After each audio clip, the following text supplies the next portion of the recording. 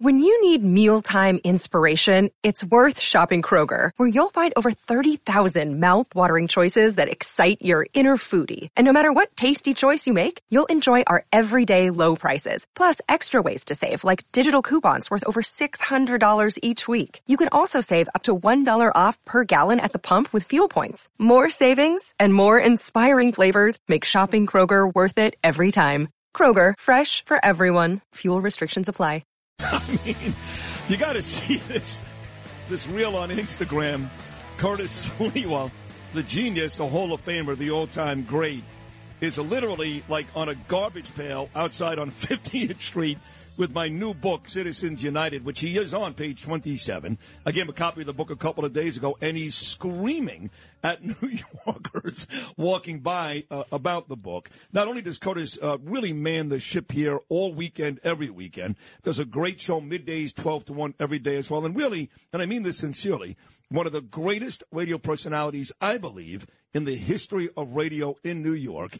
And for some reason, without any provocation, I swear to you folks, without any provocation, he has taken it upon himself to make sure my book is a New York Times bestseller. Yes. Now, why is that? Yes, I must proselytize this each and every day because in life, right, for a long time the Scientologists said you have to read Dianetics, L. Ron Hubbard. Oh, yes. You have to read Dianetics. Most sold book other than the Bible, remember? They did Dianetics, say that. And they shove it in your face and they said, if you don't do anything in your life, you have to read Dianetics. So I read Dianetics. And I said, for this, I wasted part of my life. And Sid Rosenberg, and I was fascinated, with Johnny Russo. I said, oh, my God, The Godfather. This guy's going to take a big out of you like you won't believe. And then I saw, wait a second. Wow. You got the starting opening pages by John Catsimatidis and Bernard McGurk. Yes. I didn't even get a thumbnail sketch, but then I read deep into the bowels of this Citizens United. And not only was I on page 27. Yes, you were. I was on page 169 as you called Eric Adams de Blasio 2.0 before he proved he was 2.0, and you talked about my candidacy for mayor. Yes, I did. Don't forget, I wrote that book 7 months ago. Yes. Now everybody else has come along, including my partner, Eric Adams. I wrote that 7 months ago. I knew Eric Adams was no good, and I did say in the book that I wanted you to win, right? So, yes. So you're in the book twice? Oh, twice. It makes it so nice. I read it every day. Notice, look, where do I have my bookmarkers, right? Page 169 and page 27. See, here's what you become. You're either on WABC doing shows, and you're great. Yes. You're promoting my book, or you're like a member of the Giuliani family. Yes. So I was expecting to see Rudy Giuliani walk out of the grand jury in Georgia yesterday, and you standing outside the courtroom holding my book, yelling and screaming, "Free Rudy, read Citizens United." Oh, in fact, your own Lou was here on the show that I do, 12:15 to 1. And right before we went into the courtroom, we played Leonard Skinner, Free Bird. Oh, I love it. To Free Rudy, free, because, that would have brought all the crackers out there in Georgia. They'd have been surrounding the courthouse. You're right. What a phenomenal opportunity. Yes, you blew that one. I'm landslides. I know. I don't know a camera and a microphone that I don't love. I could have held your book up, and I could have been railing. It could have been huge for me. Now, I do want to make the point that Andrew Giuliani, who had a great run for governor, now we all love Lee Zeldin. We want Zeldin to win in a big way. Yes. But the kid had a great run. You were huge for him. He filled in for his father on the station yesterday. I actually called in. So did Zeldin. He was really, really, really, really good. But Rudy was, in fact, in Georgia yesterday, and he's going to join me at 7:40. It's a big deal. But I'm still trying to figure out why he was there. What are they contending? Hold on a second. Yeah. He can't tell you anything. He can't, right? You're going to say, Rudy, I am prohibited from speaking about whatever testimony. Well, that's true, because the grand jury, you can't do that. Right. You can't do one it. of three choices. Yeah. So he either did what Trump did 440 times and take the Fifth Amendment. Probably not. That's not Rudy. Rudy probably said, hey, this is client-lawyer privileged information. I'm not sharing it with you. Come on. You know the rules. And this is something that maybe some of your friends would have done. Okay. Can we take a little recess? Maybe we can make a little deal here. I'm beginning to feel a little heat here. And all of a sudden, the DEA of Fulton County would have said, Judge, yeah. Hold on a second. Sidebar. We got to get the feds involved here, the DOJ here. Let's get Garland on the phone. Let's cut a deal with Rudy right now. He would never do that. No, he wouldn't do that. I was going to say to you, of those three scenarios which you laid out, what do you think really did happen?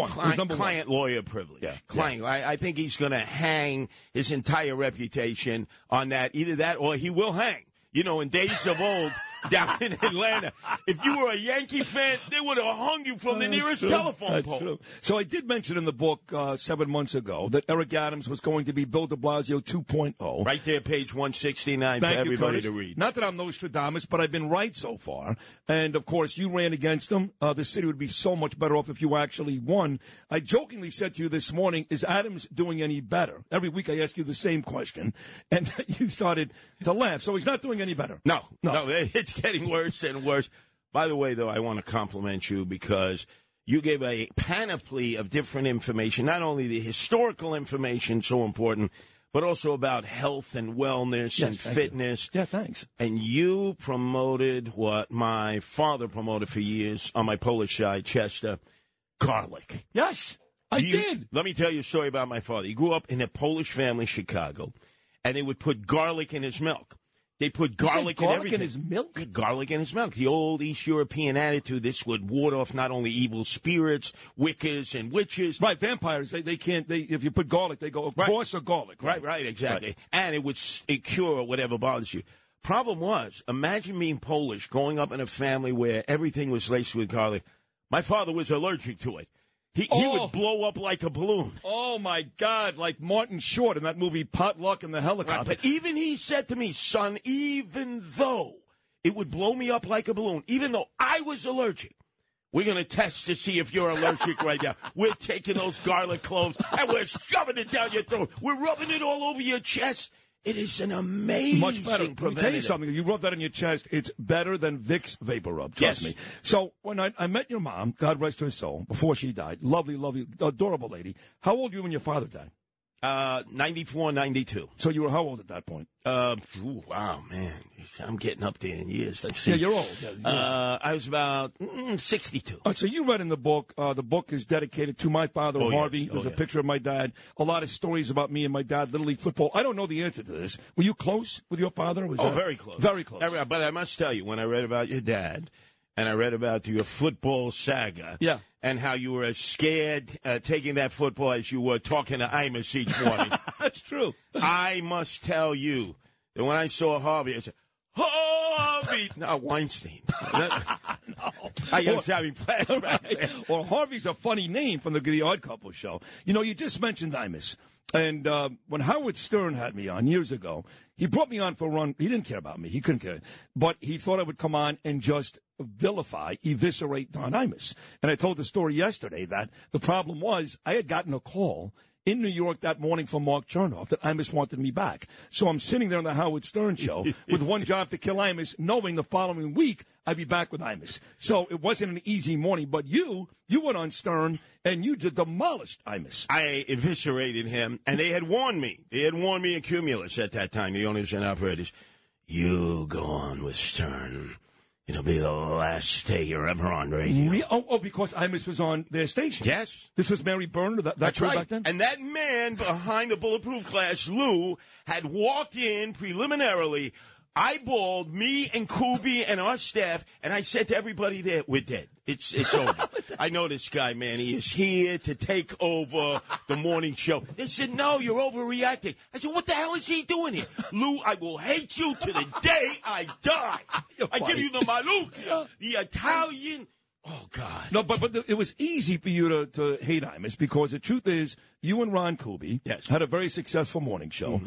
And then when FAN fired Imus, he needed a home, and ABC was all too willing to get rid of you guys like you were garbage, like a dirty diaper, to get Imus on the air. But before he did that, what happened? He was over at Women's Only Radio, WOR.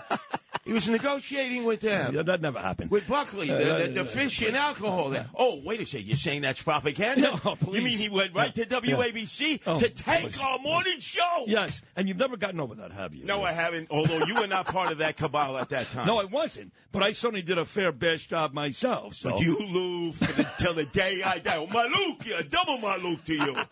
But anyway, let me tell you, I went on the Stern show, and actually he just wanted me to double eviscerate Imus. I said, wait a second. I'm also here to let you know that without Bernard McGuirk, Imus would be a blind guy without a stick. You did do that. You actually made Bernie the star of the show. Absolutely, because people didn't realize that oftentimes Imus, for whatever reason, because I would watch in the studio, would languish. He'd be at the ranch, and Bernie would have to throw him lifeline after lifeline after lifeline. Not only that, but, and Luke could tell you this too, countless interviews, which Imus did not want to work on, and Bernard would write the questions. Everything. To Imus. So Imus would have a TV screen in front of him in New Mexico. He'd ask this really, really good question during the interview, which was written by our guy Bernie. Yeah, that happened forever. Meantime, he wanted to drop the hammer on Bernie. He wanted to fire Bernie. Well, he did fire Bernie, and then Roger Ailes and Bo Dietl make sure that he rehired him when he came here to WABC. Worse, the double disgracia of all time, the double shanda,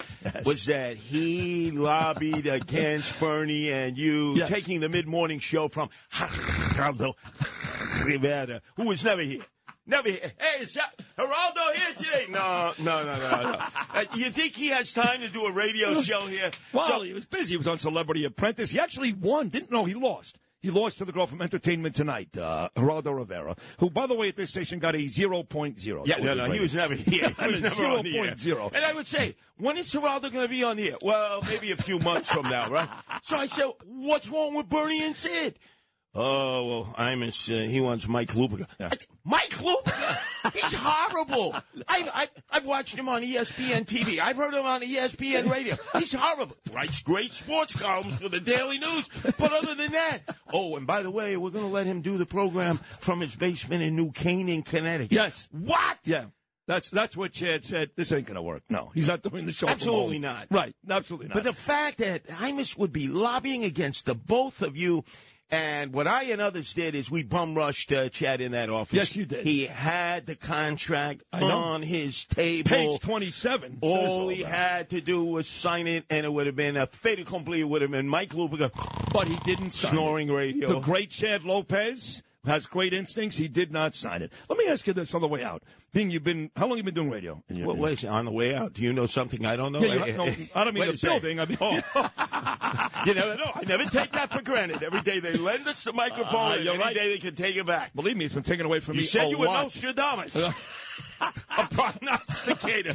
What do you know? I don't know anything. You're good. You know, we're all neurotic in radio. Yes, we're all nervous. Yes, How many years have you been doing this now? 33 years. 33. 4 years of my life at AM 970, The Answer, I will never get back. Oh, you do that too? I don't believe anybody listened to me. I did morning drive in a place called Hasbrook Heights, New Jersey, a placebo city. I never saw anybody get in and out of their car, going in and out of their house. When I said, hey, I got to go back. I got to do afternoon drive at the Hotel Pennsylvania with all the rats and the scourge and that. I need to catch the Port Authority bus back. They said, well, you got to go up and catch it on the boulevard. I said, what boulevard? Boulevard.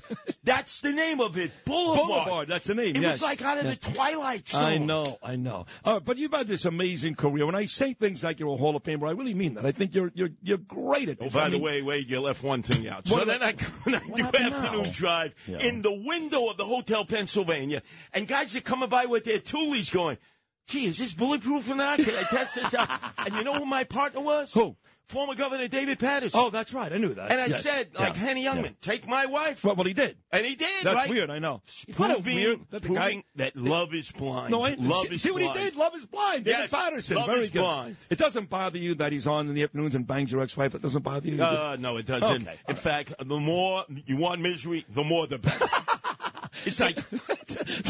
All right, so listen. It's like Kathy Bates. I hated James Caan. He sued me. I know that. And I love that movie, Misery, when Kathy Bates said, bang, broke both his ankles. And she said, oh, but I love you. Who hasn't sued you? In the final 30 seconds, Curtis Lee was a valued opinion. Keep you out of it. Who was the greatest radio talk show host you've ever heard? Bob Grant, king of all talk radio. People say he was. I mean, he could change on a dime. People would call up, Bob, I love you. Get off my phone, but I love you. Yeah. He would flip. He would have a dominatrix come into the studio and whip him in the studio. What? Yes. I mean, this wasn't just theater of the mind like what I do. This is the real deal. Oh, my God. I love the king of talk radio, Bob Grant, wherever you are, Bob, because without him, I'd never be in talk radio. Right. They say, you take that urchin out of here, that street thug, that mama looch. And Bob said, no, you got to have Curtis on because he knows where the bones are buried and who buried them. It's true. No, By the way, you got to get this book, Sid Rosenberg, Citizens United, Salacious Spiel Stories, Suggestions, and Solutions to Withstand a Woke World. It is a life-altering experience. If you can't buy it, steal it.